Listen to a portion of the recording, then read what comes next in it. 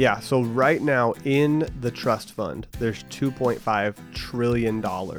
Now, when we say that money is in the trust fund, it's not actually in the trust fund. What the government has actually done is taken that 2.5 trillion and they have lent it to other parts of the government.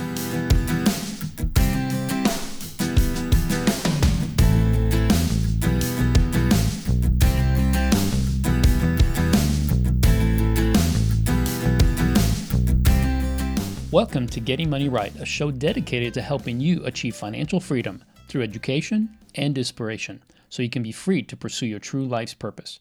We are your hosts, Leo Sabo and David Thompson, and on this episode, we continue our discussion on Social Security. David, why don't you remind us, where did we leave off last episode? And let's dive into this one. Yeah, well, last episode we covered a lot of the history of Social Security, and Social Security is really any government system that provides monetary assistance to people with inadequate or no income, and that's how it's used around the world. Here in the United States, we specifically mean what we call OASDI, our Old Age Survivors Disability Insurance Program, and it's mainly for retirees, disabled people, and their survivors. So if we look back at the history, this thing started back in 1935. We talked about some of the biblical beginnings, that really the root of this comes from a desire to serve the people that are underserved, or to serve the people that don't have an income, that can't make it day to day. The heart behind it was right, but then maybe the way that it was applied didn't necessarily steward the resources well. Exactly. And so we talked about what it means to be eligible, how you can start taking at age 62, but then at age 67, that's when you reach your full retirement benefit, but then you can maximize by waiting all the way to age 70, which is what we typically recommend unless you're looking at your lifespan and not thinking that you're going to live to at least the average age. Right. So we talked about the importance of this. You know, it can change your benefit by over $1,000 a month. That's $12,000 a year. That could be $120,000 over 10 years. And then we just dug into a little bit of the history, the fact that Social Security as a program itself here in the United States has actually had major changes. And we talked about the major changes that happened back in 1977, where they changed the calculation, the indexation of benefits is what they called it. And then in 1983, they added an amendment that forced the age, the maximum or the full retirement, the qualifying age, to normal retirement age back from 65 all the way back to 67. And so as we look at this, we're beginning to paint a picture of where this thing has been, of the fact that it's very much not infallible. This thing can fall apart, maybe not fall apart, but has on multiple occasions run into problems not being affordable. We can't fund it. And so they had to actually make changes. And so today we're going to dig into the future of Social Security, where it's going. Is it possible that this is actually going to continue to serve people well, or will there be some difficulties in the future? So, Leo, what does this look like in your mind? So according to the Social Security trustees, in 2010, the cost of Social Security started being higher than what is collected every year. Now, that didn't mean that we started to lose ground. But what it meant is that the cost of running the program was beginning to be higher than what was actually coming in. But we also had interest on the investment in the fund. So think of it this way. The money that's paid into Social Security every year through Social Security taxes was coming in, but also the investment increase from interest was coming in. But the cost kept going higher. So even though more was going out, it was starting to look like, okay, the cost continue goes up. And right now we're okay because the interest is going up as well. But they started to see that the fund, it was going to at some point go into where more money was going on than coming in, including the interest. So as of 2019, the fund is expected, which is now, to start losing more money than it gains through investment and payments into the program. So the next 15 years, the fund will get lower and lower until it's completely empty in 2034. Yeah, that's amazing. So basically, if you look forward to 2034, our payroll taxes are projected to only cover about 79% of the program's obligations. Right. That means that they're going to have to cut benefits by 20%, or they're going to have to find another solution. Right. So we have already seen that this year, the money coming in is not as much as what's going out. And that is a major, major problem. So Congress will need to make some changes to the scheduled benefits and the revenue sources in order for the program to continue in the future. There's a few possible solutions, and we don't know exactly what they'll do. They could immediately reduce the benefits by about 13%. Like, they could start reducing benefits now. Yeah. They could say, hey, if we reduce it by 13% now, we won't have to reduce it by 20% in the future. Yep. So that's one option. I don't see that happening. We're not seeing that anywhere in any kind of legislation. That would have some significant backlash right now. There's no way that in an election year, somebody's going to put that into law because nobody would ever vote for the party that reduced Social Security benefits. No way. Even though we know that in 15 years, by 2034, that it's going to happen automatically, right, and it'll be a dramatic reduction. So we know that it's coming. There is a problem. It's looming, but nobody wants to fix it today because they won't get elected. The other option, of course, is to increase the combined payroll taxes from maybe 12.4. I think they estimate that they could increase it to 14.4, so another 2%, in order to make up for the 13% gap, or some combination of these changes, right? They could also decrease the benefits a certain amount and increase taxes a little bit to come up with that fix. And this will allow full payments of the scheduled benefits for the next 75 years. Yeah. So if they do nothing by 2034, it will completely exhaust all the resources.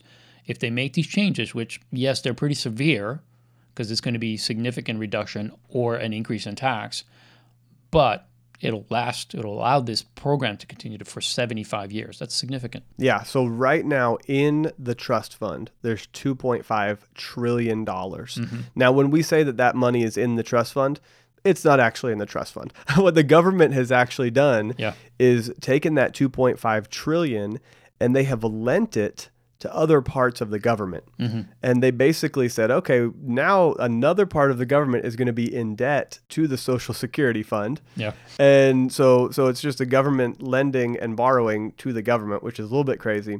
Yeah. But what they did is they said, okay, now we've got $2.5 trillion. Over the next 15 years, we are going to spend that down entirely. And what Leo's talking about is that by 2034, then the only money that will be in there is whatever comes in every year. Mm-hmm. And right now, we've got 3 workers for every 1 person drawing benefits. That's right.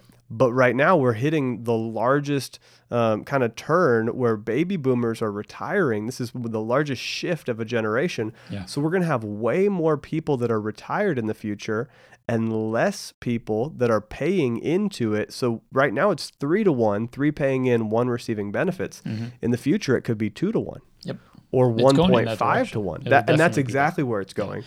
And there's some other things that have surfaced this problem. And really, we're talking about whether the Social Security program can be sustainable. Can it continue? And the concept of sustainability for the Social Security program has come to have 2 separate meanings. The first considers only the simple question of whether current tax revenue is sufficient to provide scheduled benefits. And then the second considers whether the current structure of the program is viable for the future without any changes. According to the projections by the trustees of the program, changes in benefits or changes in tax revenue in the future will almost certainly be needed to avoid. Now, here's what this means. If this is going to survive, one of the 2 things have to happen, or a combination of the 2 have to happen. One, the program has to change the benefits in some way, and we're talking about a reduction of benefits. Or there has to be an increase or change in the tax revenue.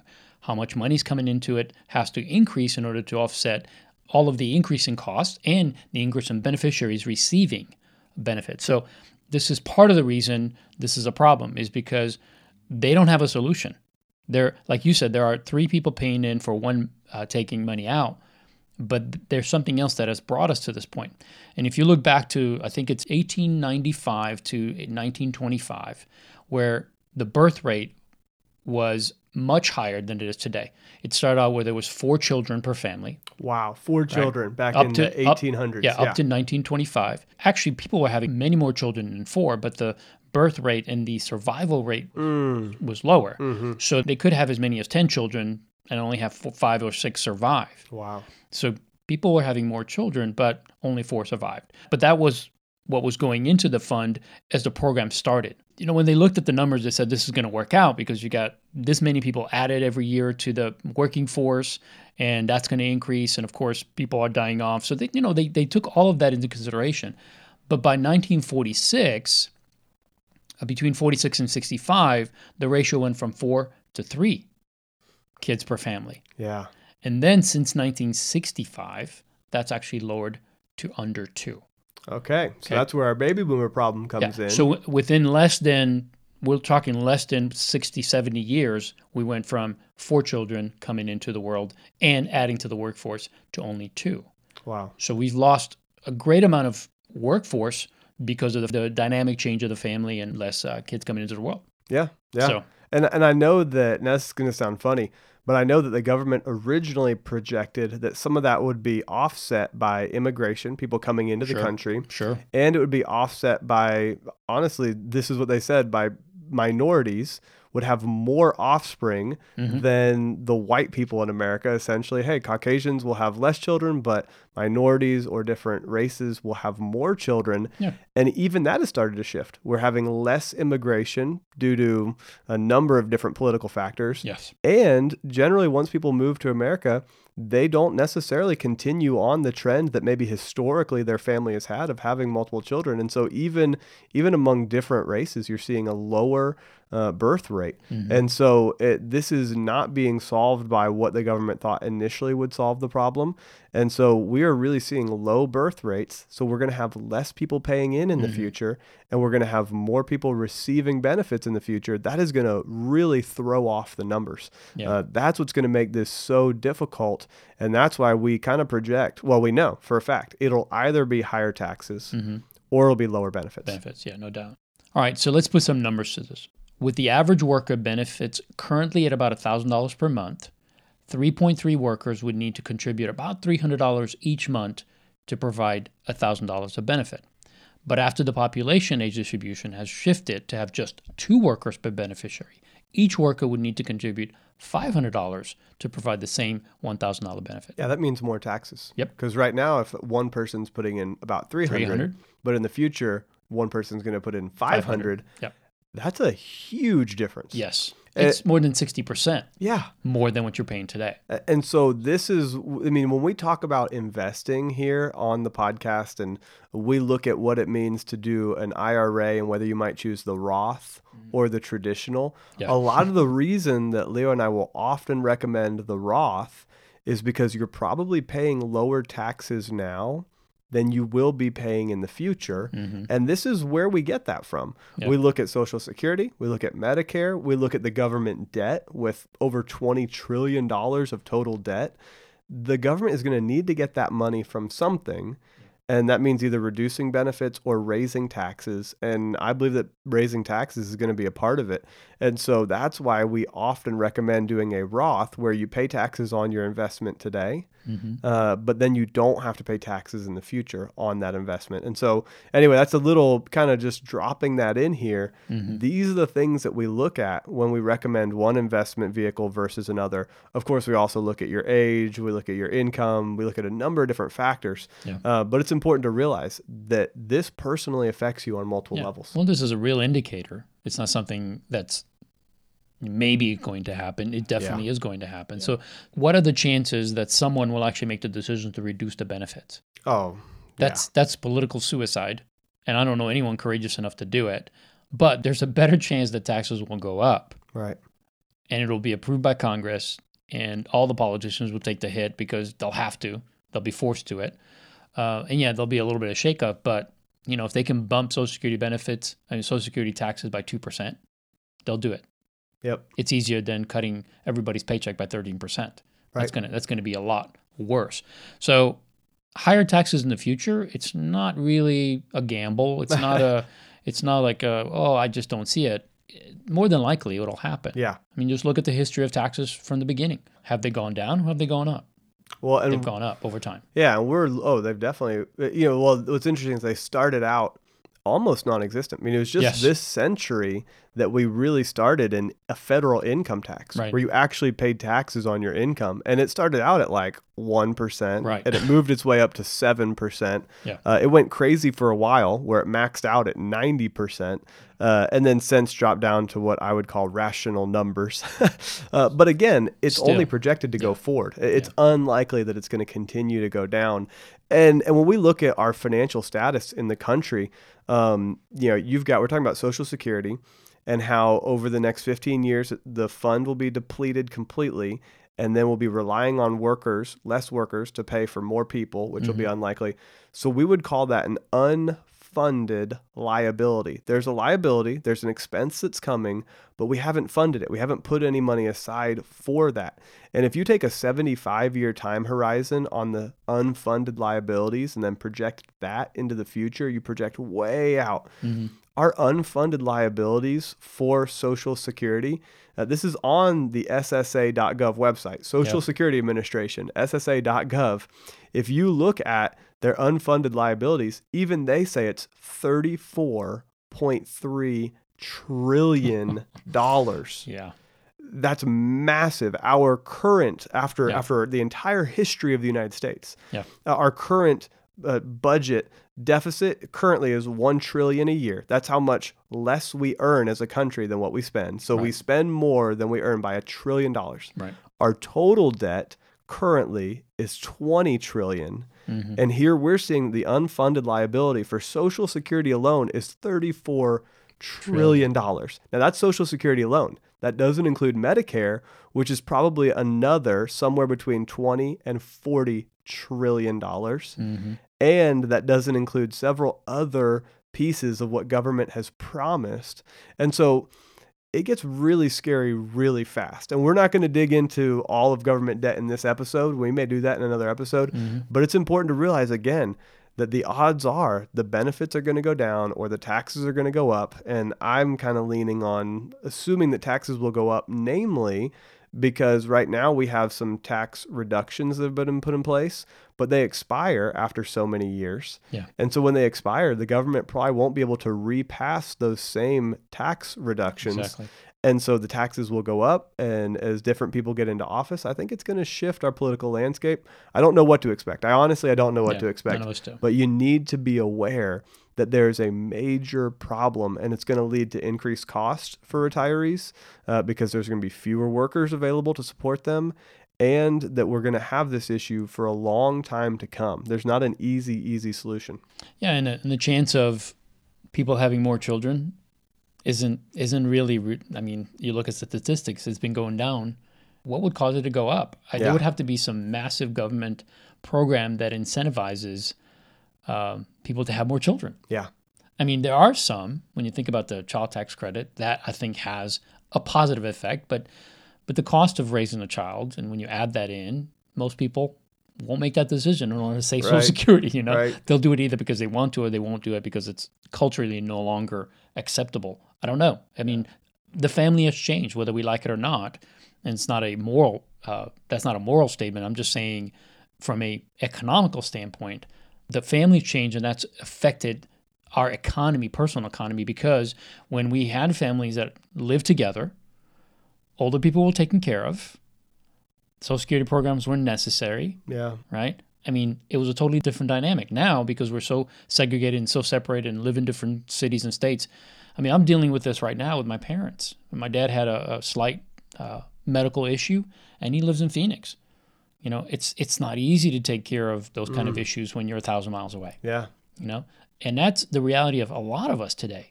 We live in different states. We have challenges, medical challenges with older society, with our parents. And as that happens, it has a financial impact on them, but it also has a financial impact on us. And you can't ignore these costs. They're not going to go away. They're only going to mushroom. They're going to get bigger. And the idea of benefits reducing when they're already not very high to keep up with just the cost of living, I just don't see it. I mean, how do you take $130 from a woman that's only making $1,000 a month? Which she's not even making it on $1,000 a month, and you're going to now have her make it on $870. I cannot see them doing that, but I do see them increasing taxes and possibly go in the direction of taxing the rich and trying to get more money from where it is. Well, you know, and even that, some of the pressure comes in there. It's like, we need the money, we're going to tax whoever we need to in order to fix this problem. And then I see that as a social injustice, because now all of a sudden you're trying to solve the problem that somebody didn't create, but somebody else has to pay for it.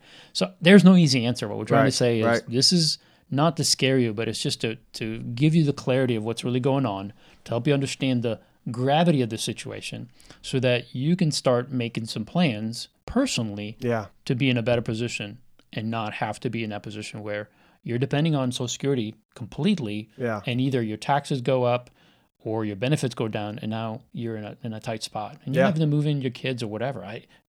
Where do you go from there? Yeah. Well, and so a few things here. One, even if you taxed quote unquote the rich, let's say the top 10% of people at 100% tax rate, over $500,000 a year. I mean, just, 100% would be crazy. But even if you did that, that alone still wouldn't begin to make up this gap. So that is not actually a solution. They've done the numbers. They've said, hey, maybe we should start taxing these people dramatically higher. Yeah. And if you do that, A, it doesn't solve the problem, and B, it causes people to work less and produce less because they have no incentive to go into the marketplace and earn more than $500,000 a year or $1 million a year. Why? Because they don't get anything out of it. Exactly. So A, it has an inverse relationship on the overall budget for the government. But I like to think of our government budget. This is a very simplistic analogy, but I like to think of it kind of like a family budget. Yeah. Well, and a budget here's is what's a happened. budget. A budget's Yeah, a budget, I agree. right? I agree. This is a good example. So if you look at the total amount of debt that we have as a country, earlier I said it was 20 trillion. I'm looking at usdebtclock.org, and Leo will link it in the show notes. But usdebtclock.org, it shows that our current actual national debt is $22 trillion. Now, every year that grows by about $1 trillion because every year we earn 3.4 trillion and we spend 4.4 trillion. Right. So every year we're spending $1 trillion more than we earn. Think about that. 25% more than we actually earn is what we're spending and what we have committed to spend on these types of programs. Okay. So it's like a family budget. If you were overspending dramatically in your personal budget, well, the first thing, and Leo, you and I have counseled people, the first thing that we tend to do, or that people tend to do, is they begin to borrow from things like a 401k loan. Right. They'll go to something that maybe they've set aside money for their future and they start borrowing from that and they get a loan on their 401k. Yeah. Well, if you compare this to the government, that's what the government has done with Social Security. Right. Is they reached into the Social Security account and they borrowed from it. Right. Okay. Now it's just a 401k loan that they plan on paying back. Yeah, exactly. Hey, we plan on paying this back. So, okay, so now we're going back to the personal example. Once you've kind of maxed out your 401k loan and you don't have anything to get there, then you might take out a home equity loan and take out equity out of your home. Well, the government has done this by taking the money and putting in IOUs into the civil service retirement and defense retirement accounts. So think of all the military retirement. Think of all the people that work for the government, the civil service retirement. All those governmental accounts now have IOUs in them. Right. So they've basically borrowed and borrowed. Then if you personally have a ton of debt and you can't borrow from yourself anymore, you start borrowing from other people. So you open up a line of credit at the bank. And this is what our country has done by going to other countries. Right. And saying, hey, let's borrow from all these other countries. So now you've maxed out your own ability to borrow. Now you're maxing out your ability to borrow from others. Well, if you personally run into this scenario, then you start borrowing from loan sharks and high interest debts. You might use a credit card that you can't actually pay. And so maybe you're paying 20%, or you go to a payday loan where you're paying 400%, right? So what's going to happen is our country as a whole, they're going to run out of money to borrow from Social Security. Yep. They're going to run out of money to borrow from the civil services and defense retirement accounts. And they're already pretty much maxed out on that. Then they're going to run out of money to borrow from other countries because other countries are going to see the problem. Yeah. And so the other countries are going to begin to raise the interest rate. Exactly. And they'll say, sure, we'll let you borrow, but we're going to be loan sharks and we're going to raise that interest rate because we need to make sure we get paid. Exactly. And so this is the scary part of what's going on with our country is that, yes, right now we've been able to borrow from the future, borrow from other countries. Right. But now we've run out of money to borrow. And now I say that it might not be this year. It might not be next year. It might be 5 years from now. It might be 10 years from now. But we're going to run out of money to borrow cheaply. We won't be able to borrow from ourselves. We won't be able to borrow from other countries. And unless the economy grows very quickly and overcomes some of this deficit, unless we get more workers into the economy, unless we grow more in the overall output of our economy, or spend less, which is not currently happening. Yeah. If we don't fix these things, that's where we honestly don't know what's going to happen. but we know that it will not be comfortable. Well, I think about it from the perspective you just used. In a family budget, when you're personally going through this, and if you as a listener have gone through this, you understand the pain of having that debt over your head. And as it gets worse and worse and worse, it forces you to take notice, first of all, eventually start making a plan like, I cannot continue this. And there's a personal stake in it. And you know, man, if I don't fix this, this is going to be bad. I'm going to lose my home, my family, my wife might leave me, my kids will leave. I mean, it has personal consequences. The problem with this system is that there's not one person or one group of people that are taking responsibility. Our government officials are voted in and voted out. They finish their term and then go on their merry way. Nobody's willing to make this a personal matter. And therefore, even though this is screaming to all of us that have the sight to see and the ability to understand this is heading in the wrong direction, we see this and we're like, something needs to be done like yesterday. Right. But I think our politicians are just kicking the can down the road. Yeah. They're just like, you know what? I know it's a problem, but I'm not going to worry about it. I don't want to lose my position. And they just let it go. And I think that makes me really frustrated in one point and also sad at another, because frustrated because I know the problem's not going to be fixed and not until it's dire. And sad because I think, man, where have we gone morally where we make decisions to continue to push this problem to the next generation and the next generation? Yeah. I think about, we just had a granddaughter about 7 months ago, and I think, what is she going to be facing when she's my age? Like, what will she have to do just to be able to survive? Because if this continues for another 30, 40 years, I just don't see how. And I don't see how this is going to be fixed in an easy way. It's either going to be a massive war or a restructuring of the whole world. And who knows? God knows. But it's just not good. And I'm not an alarmist, and I don't think about it every day. And I try to, just understand that some things are out of our control. But I do see this problem, and I say, man, oh man, I hope somebody's courageous enough. A group of people can be voted in to be courageous enough in saying, we've made mistakes for many, many years. We keep pushing this down the road, and we can't do it anymore. And I might have to be part of the person that suffers through this, but I think it's better than kicking it down the road and hoping that somebody else will figure it out 1 or 2 generations down the road. Yeah. I think we're running out of time there. Because right now what we're saying is in 2034, we'll just reduce those people's benefits by 20%. And maybe you go back out into 2050 and, hey, we'll reduce their benefits by 40%. What you're doing is you're pushing it down to the next generation saying, well, they can suffer. Yeah. They can deal with it. Hey, I don't want to reduce by 10% personally. Let them reduce by 20%. Right. Let that next generation reduce 40%. I mean, that's selfish. Yeah, it's very selfish. And, and it's hard to stomach. But yeah. Well, we are out of time, but before we leave, we just want to really say a lot of what we've said today is not to bring any kind of anxiety or fear, but really just to hopefully wake you up to the reality of what's going on. And even though there are some things that our politicians and our government has done to put us in a situation, we have a personal responsibility. Absolutely. So in the next show, we're going to talk about how would all this impact you and what you can do about it.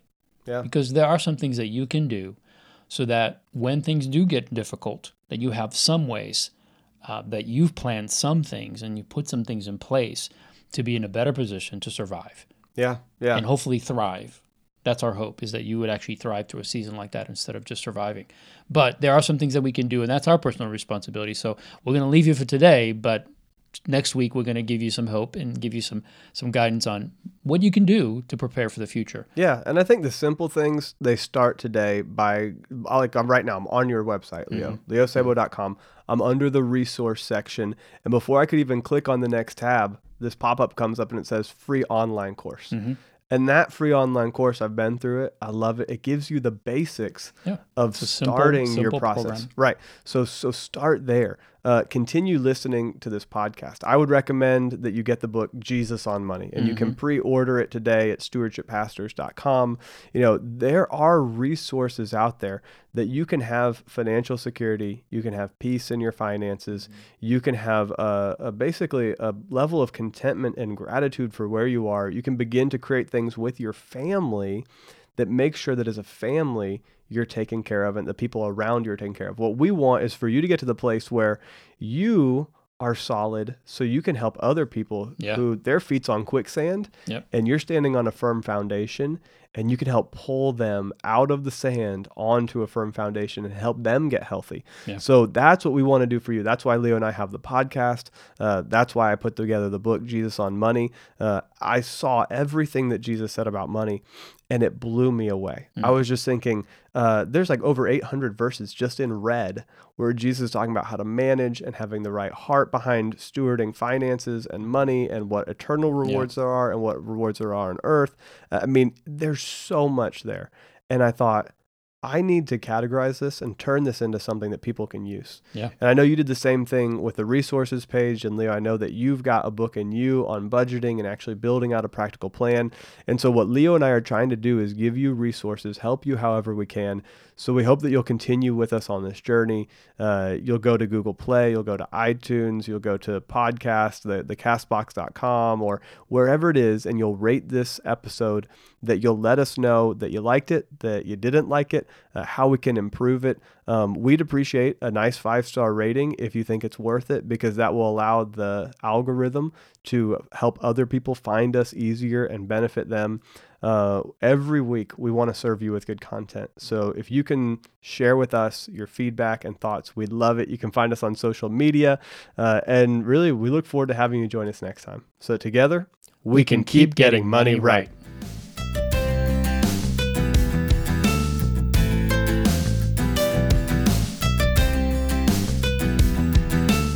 Our government officials are voted in and voted out. They finish their term and then go on their merry way. Nobody's willing to make this a personal matter. And therefore, even though this is screaming to all of us that have the sight to see and the ability to understand this is heading in the wrong direction, we see this and we're like, something needs to be done like yesterday. Right. But I think our politicians are just kicking the can down the road.